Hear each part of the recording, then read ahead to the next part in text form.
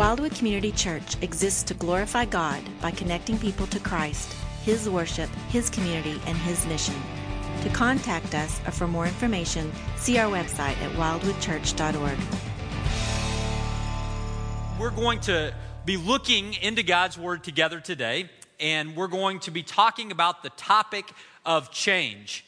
Now, I think that's appropriate on this day, right? Because New Year's is a time of change. It's a time when you are thinking about change. You're making plans for the coming year, what you want to see happen, what you want to change in your life. You might have written out some New Year's resolutions as you were thinking through the coming year yesterday or in the days prior, or maybe that's something you're going to do today. But change is on our minds.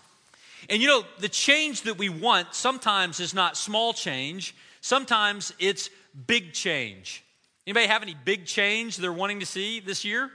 I can raise my hand to that. There's some big change that I hope to see God work in the coming year. And as I think about the topic of change, and specifically big change, I think about an experience I had over Christmas where I saw proof that big change can actually happen. As a matter of fact, there is a physical location that serves as a monument to massive, life-shaping, revolutionary change. Now, it's not in our city. It's actually in Tulsa, in South Tulsa. In South Tulsa, at the intersection of Riverside and 71st Street, there is a monument to massive revolutionary change. And you might have driven past it over the Christmas break, and you might have missed it. But when we went by as our family, my father-in-law made sure that we did not miss this massive revolutionary monument to change. And what happened is at the corner of 71st and Riverside, there is a building that once held a Furs cafeteria. But now that same building is the home to a Planet Fitness. Friends, that is a monument and proof to massive, revolutionary, life-changing kinds of change.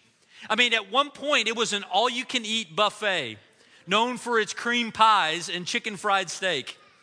And yet now it's a place where people go to exercise.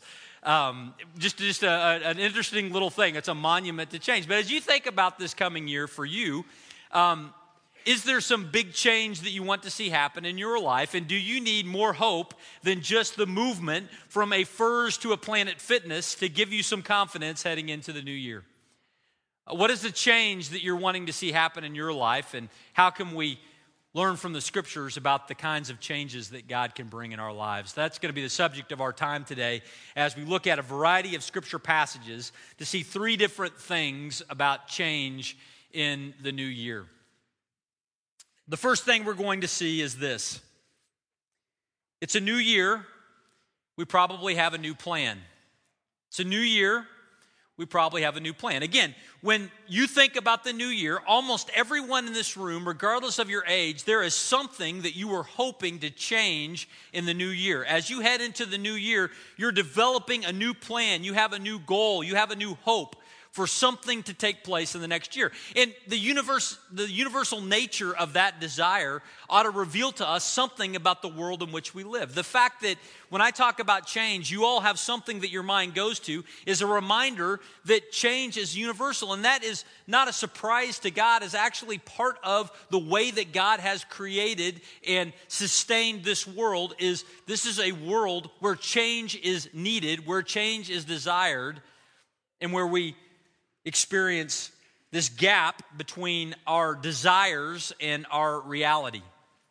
That's a part of the way the world is created. And we have a couple of different examples for why that's the case that are found in Scripture. One of those examples is found in Romans chapter 8, verses 18 through 25. I realize it's 2017, but you didn't think I was going to leave the book of Romans behind, did you?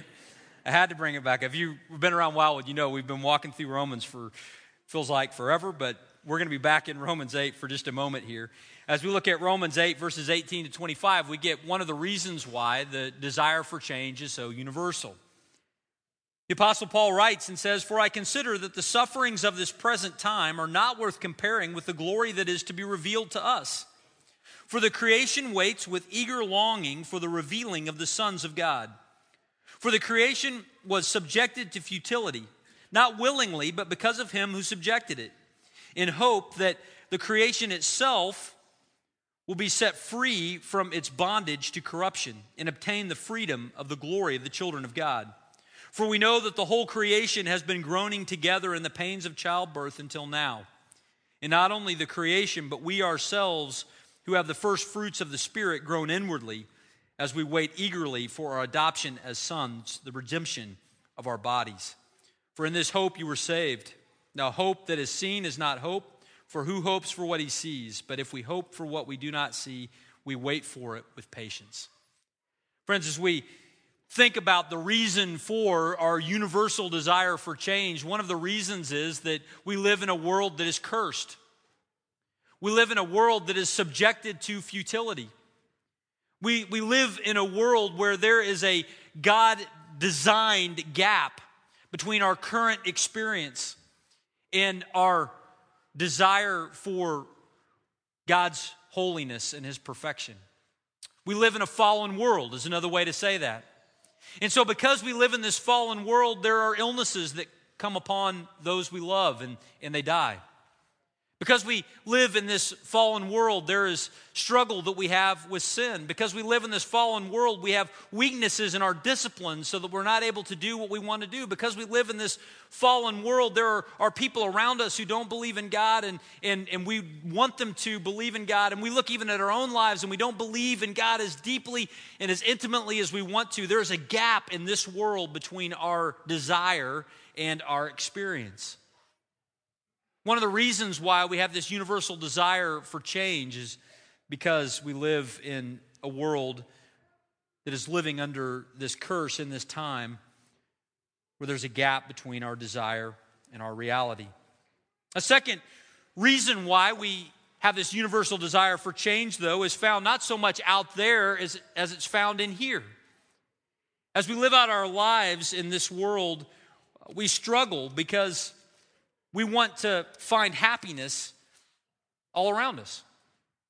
We look for happiness in all different kinds of places. This is not something new that has been invented after the internet. This is something that has been around from the very beginning.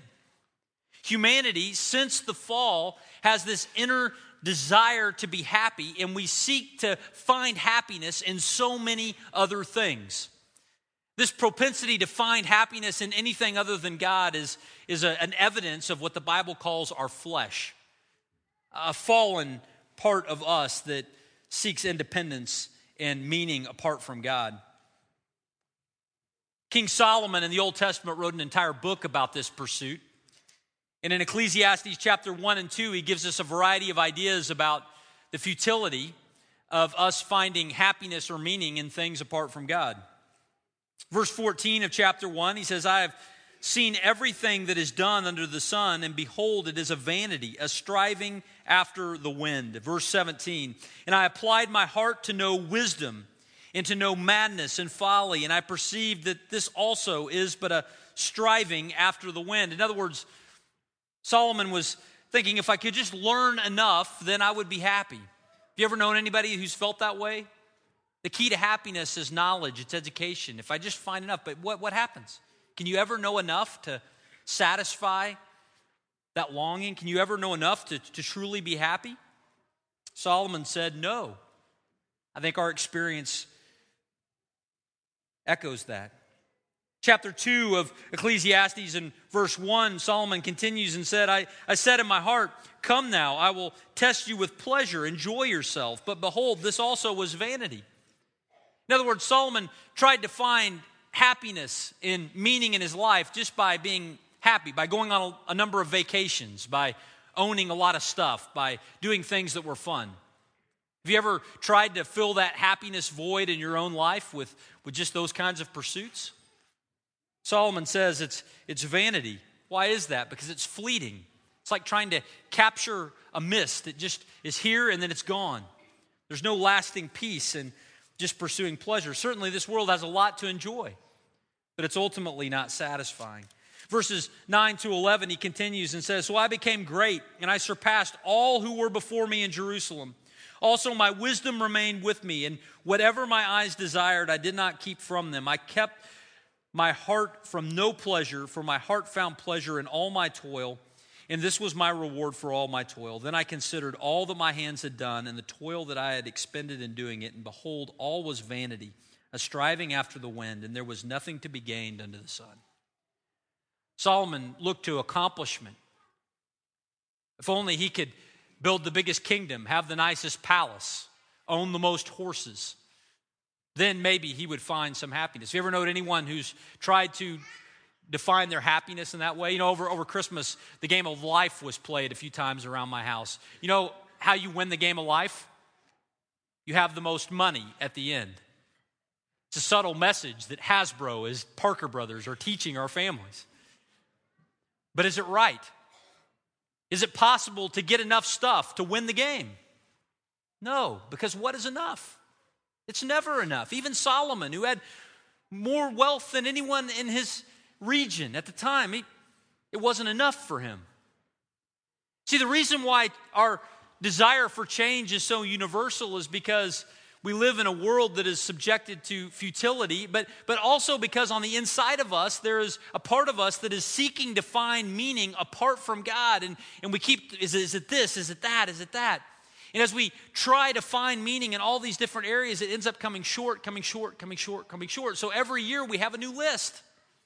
Every year we have more things, more desire, more change that we want to see happen because there's a gap between our reality and our experience. What is it for you this year? Where's that gap most felt? You know, is it felt in something cosmetic? You know, you want to lose some pounds, you want to add some muscle, you want to add some endurance in a sport?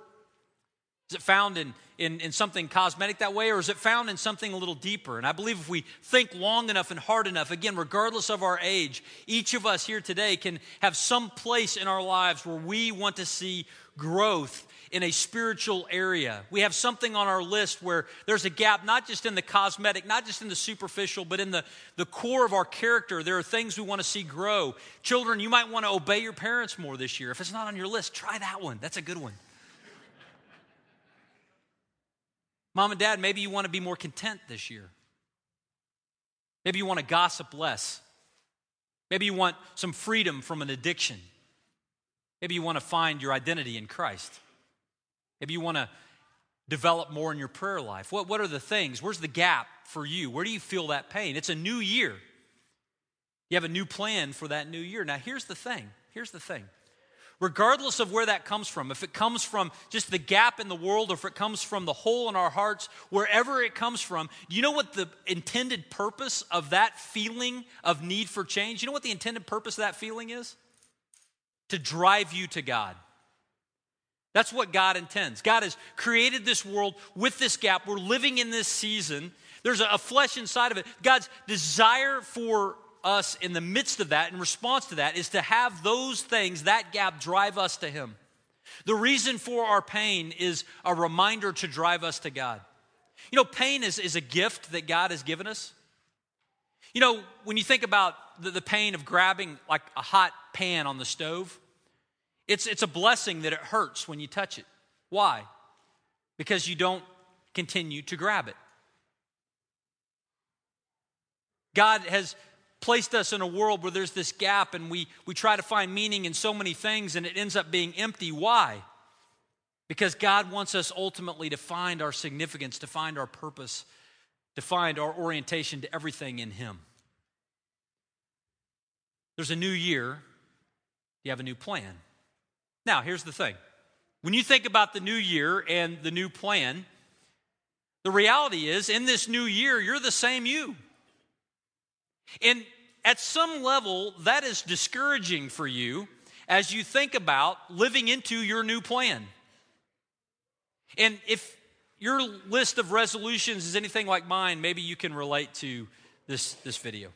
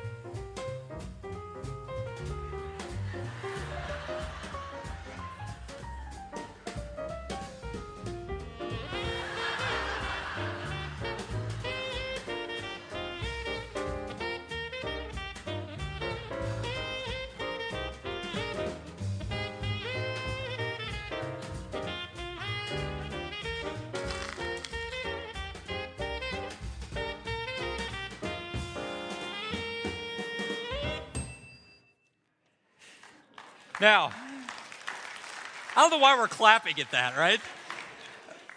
Are you encouraged by that? The challenge of living in this life. But, we've had some experience. There's a gap, right, between our resolutions and what we're able to do. And because we had trouble living into them last year, we're skeptical of our ability to lean into them this year. Think about this. How many of you have lost 100 pounds? The same 10 pounds you've lost 10 times. You keep finding it again. Or the thing that you thought that you had received victory over in your Christian life is rearing its head once again, and you're struggling. So why is it that we struggle? Well, at some level, the statement is true. It is a new year. But there are parts of you that you have brought into this year that are the same, that deal with the same struggle. Again, Paul talks about this in the book of Romans in chapter 7, verses 15 and 17. He talks about the struggle that we have doing our new plan. He says, I do not understand my own actions, for I do not do what I want, but I do the very thing that I hate. So now it is no longer I who do it, but sin that dwells in me. The Apostle Paul makes an admission, he makes a statement that we struggle because this flesh that is inside of us has this propensity to sin. And as we try to live out a new plan and we try to tap into the same old us, we can fall into the same old patterns.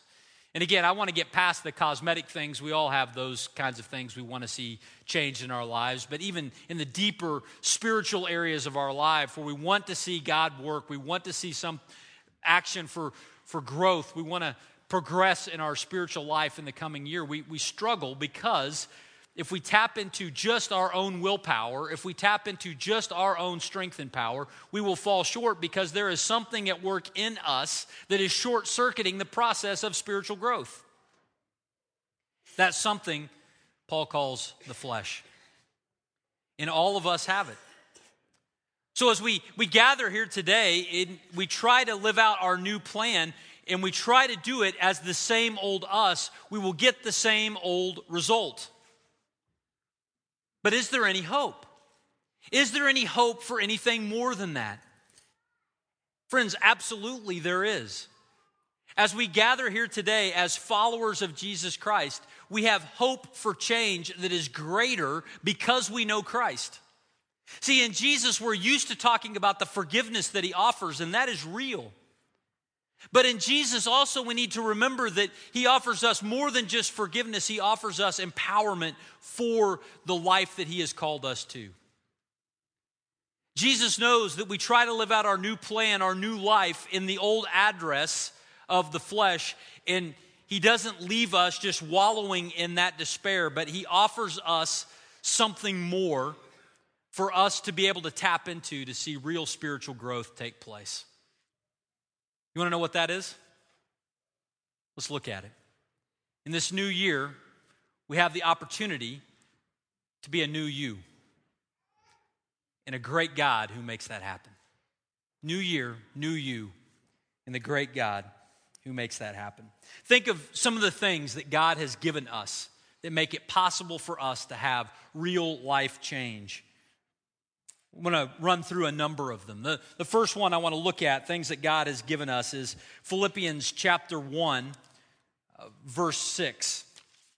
In Philippians 1:6, we see a reminder of the fact that God is giving us this great, great change. God is actually committed to our change. And not just the change that we want, but the change that we need. He's committed to our spiritual growth.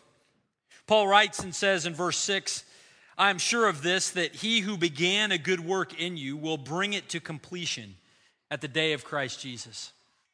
One of the things we can count on as we have this hope for change in the new year is that God is committed to our spiritual growth. And he's so committed, he will see us through to the very end. We have a God who is committed to our growth. Well, if he's committed to our growth, if he will see us through to the very end, what else has he given us to make that possible? Well, he's given us a new you. 2 Corinthians chapter 5 and verse 17 tells us as much. He says, "Therefore, if anyone is in Christ, he is a new creation. The old has passed away. Behold, the new has come."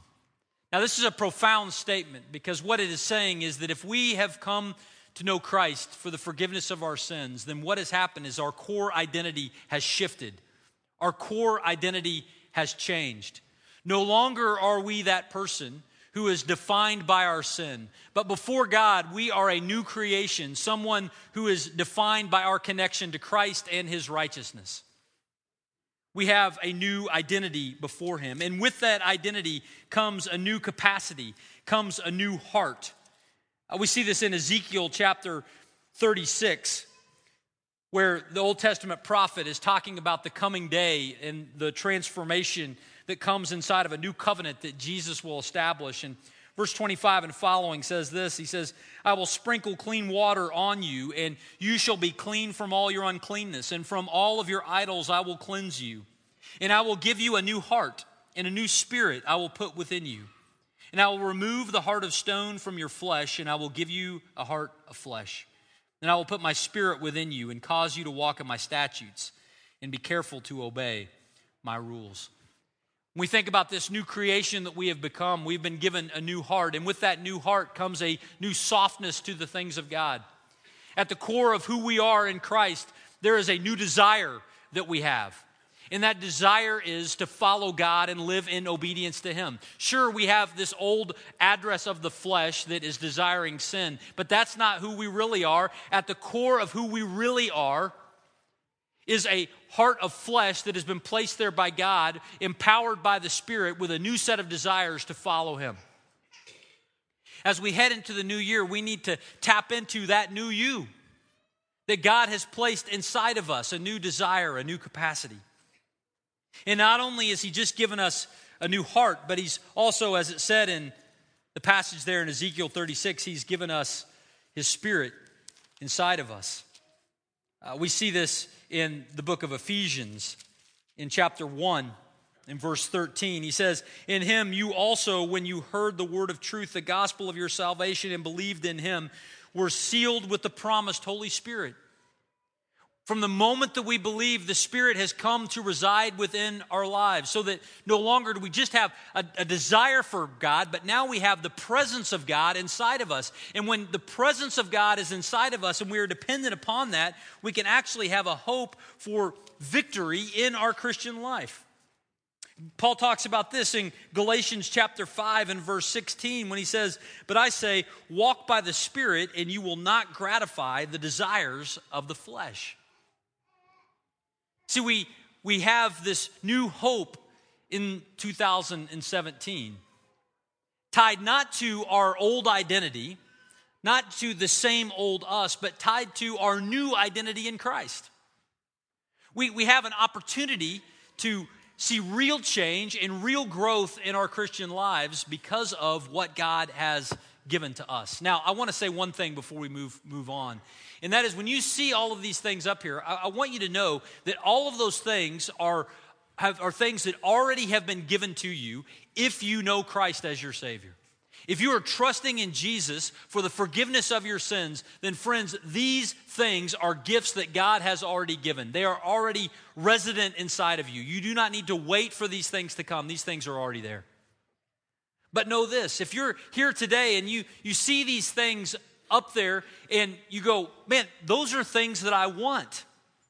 I want to have a real confidence in change. I want to be a new me, not tied to my sin and its judgment. I want to have a new heart. It's been so long since I've felt that deeply. I want to have the Holy Spirit. I want to have God's presence inside of me. I want to have the ability for victory in the new year. If that is you and you're like, I want those things, know this.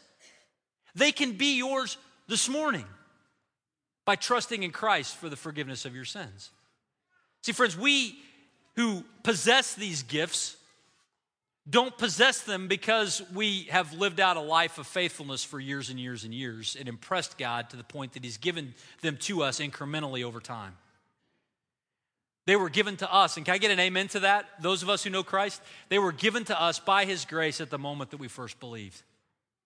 And friends, if you're here today and these realities are things that you desire in your life, know that you do not need to head into 2017 with the same old you. You can be a new you by the grace of God, by trusting in Jesus for the forgiveness of your sins. And here's the thing. How do we put these into practice? How does that reality, that theology that we just walked through in verses throughout the Old and New Testament, how do we appropriate that? How do we walk forward in it? Well, it's really interesting. Paul talks about this in the book of Colossians in chapter 2 in verse 6. He says, "Therefore, as you received Christ Jesus the Lord, so walk in him." In other words, the way that these truths are appropriated in our lives, the way that they come alive, the way they are activated, the way that we experience them, is in the same way in which we came into a relationship with Christ. Now, how do we come into a relationship with Christ? Ephesians chapter 2, verses 8 and 9 tell us. It says, "For by grace you have been saved through faith. And this is not your own doing, it is the gift of God, not as a result of works, so that no one may boast." We come into a relationship with God by grace. In other words, by what God has given to us through no merit of our own, what God has given to us, we receive those things, and we receive them by faith, by believing them, by embracing them, by trusting in them, by depending upon them. That's the way that we began our relationship with Christ. That's the way you begin a relationship with Jesus, isn't it? You come to realize that our only hope is God's gift and what he is giving to us in Christ. And you trust in his death on the cross as the payment for your sins. You believe that. You depend upon it. That's how we begin our relationship with Christ. Colossians 2:6 tells us that same way that we began our relationship with Christ is the same way that those realities that we saw earlier, the same way that they are activated or experienced in our life is by us receiving them as a gift and believing that they are true. And honestly, that explanation even sounds a little mystical to us, doesn't it? I mean, yeah, I kind of get what you're saying, but what does that really look like? So maybe there's an illustration that will help us with this. It's an illustration that I've used before, but it's helpful for me. I hope it's helpful for you, and it has to do with a rock wall. Now, this is a picture of Kimberly and I's son, Josh, climbing a rock wall at camp. Now, if I've lost anybody under the age of 10, can I get your attention back for a moment? You want to climb a wall like that? It'd be pretty fun, right? Climb a wall like that. Now, the way that you climb a wall like that is by using the handholds on that wall and the footholds. If you notice on that wall, there are all these little rocks that are bolted onto that wood, and you use them as things to grab or things to step on as you move from the bottom of the wall to the top. That's the way you get there. You don't get to the top just by standing there and hoping you get there. You get to the top by actually grabbing onto different things, depending upon them to hold your weight, and then stepping one at a time up the wall. Now, in a very similar way, our spiritual life is like this. When we think about the areas of our life where we want to see growth, we see them as ways that God has given us grace, and we embrace faith in that. So we think about God's truths in any area of life are like the rocks on that wall. They are anchors there to support our weight. Things that we can believe and grab on and use as a support. And when we grab them or we put our weight upon them and step up, we are placing our faith in those things. So let me give you a couple of examples that maybe will help that. Let's say that you have a desire in the coming year to pray more.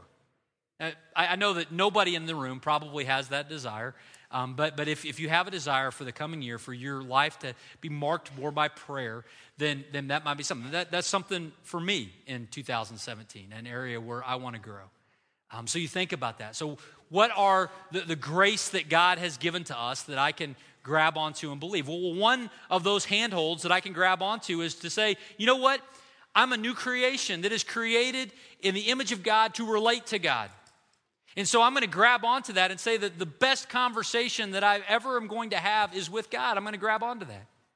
And then I'm going to grab onto another handhold that says, you know what, even if I can't articulate everything, God understands exactly what's going on. Romans chapter 8 talks about the Spirit interceding for us with groans too deep for words, that the Spirit is our translator in our prayer life, so that even if I can't articulate it, I can at least be silent before God and know that He is communicating and that He understands exactly what's going on inside of me. Those are handholds that I grab onto. I believe them, and I stop, and I take a moment, a quiet moment before Him, and I use those things to grab onto. And then I think, well, what do I pray about? And I think about the Lord's Prayer and the pattern of prayer that He taught us to pray. And I might pray through that and think through my life and my experience as I go through there. I'm grabbing onto these handholds as I walk through that time. By faith, we receive God's grace, and we have a hope for growth. What might it be? It might be an area of temptation for you. You stare at that wall of 2017 and you failed in the past years and you think, I don't know how I can experience any hope for 2017 here. Know this, if you know Christ, it begins there. If you know Christ, what are the handholds on that wall that He is asking you to believe? Well, again, you're a new person with a new set of desires. There is something that you think you want, but there is something that at the core of you that you really want in Christ, and you're going to grab onto that, and that's obedience. And then beyond that, what does God say about those things? Are you going to trust your assessment of the situation that wants to give in to temptation, or are you going to trust what God says about that temptation, that it's not good for you, that it's hurtful, that it will lead to destruction in your life or in your friend's life? Are you going to, what is it going to be? Are you going to grab onto God's truth in that situation, and by faith, you begin to take action steps consistent with that, and we progress? Friends, as we head into 2017, we don't have to head into 2017 as the same old us. It's a new year, but by the grace of God, it's a new you. And a great God who makes it possible for us to see real life change. What is it going to look like for you to trust Christ and climb the wall by grace through faith in the coming year? Friends, as we get ready to sing a closing song, I want to just conclude with one more story. You know, as we've been together today, we've shared a number of stories of the faithfulness of God. We've looked at it from an elementary boy. We've seen it from a woman here at Wildwood. We've seen it from a college guy. I want to read one more story for us of God's faithfulness here from an elementary-aged girl. She said, I'm 10 years old, and last spring I woke up one morning and felt sick. I was having really bad stomach cramps that would not go away. So I thought that I had a stomach virus, but the pain was so bad that my dad checked on me, and then he called the hospital. We had to go to the emergency room, and I was really scared. Mom and Dad prayed that God would help us, and the nurses know what was wrong with me. I had to do an ultrasound, and the doctor said it was my appendix, and that I would have to stay all night at the hospital and have surgery. I was crying, and I was so scared. We prayed again for God to protect me and help me to not be afraid. The next morning, the nurses came to get me, and I was crying, and I was so afraid, but we prayed again for peace and help from God. We had gotten so many messages of people praying for me.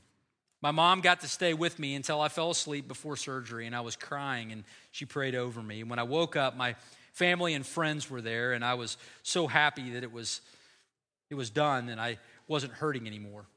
Then I got letters from my softball team and my third grade Sunday school class that they'd been praying for me too.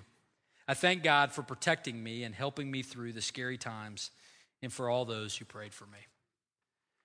Friends, I read these stories today because though there are many things that will change in 2017, one thing that won't is the character of God. And the God who was at work in 2016 is the God who is with us in 2017. And we can trust in Him and lean into Him and His provision for our lives. Let's pray. Father, I thank You so much for just the opportunity to be together today with friends, to look into your word and to see hope for change in the new year. Father, I pray that you would guide us, Father, as we leave this place, that we would be people who would receive the grace that you have given us of a new identity and of a new hope. And we would walk forward in that hope and the power of your Spirit. Father, I pray for any here today who have never placed their faith and trust in Christ, that today would be the day they would begin that relationship because of the many gifts that you have promised to give. We looked at just a handful of them today. But Father, I pray for your provision for them, and you would give them the faith to trust you even now. And Father, I pray for each of us that we would have the faith to follow you and see the change that you desire to work in our lives this year. In Jesus' name we pray. Amen.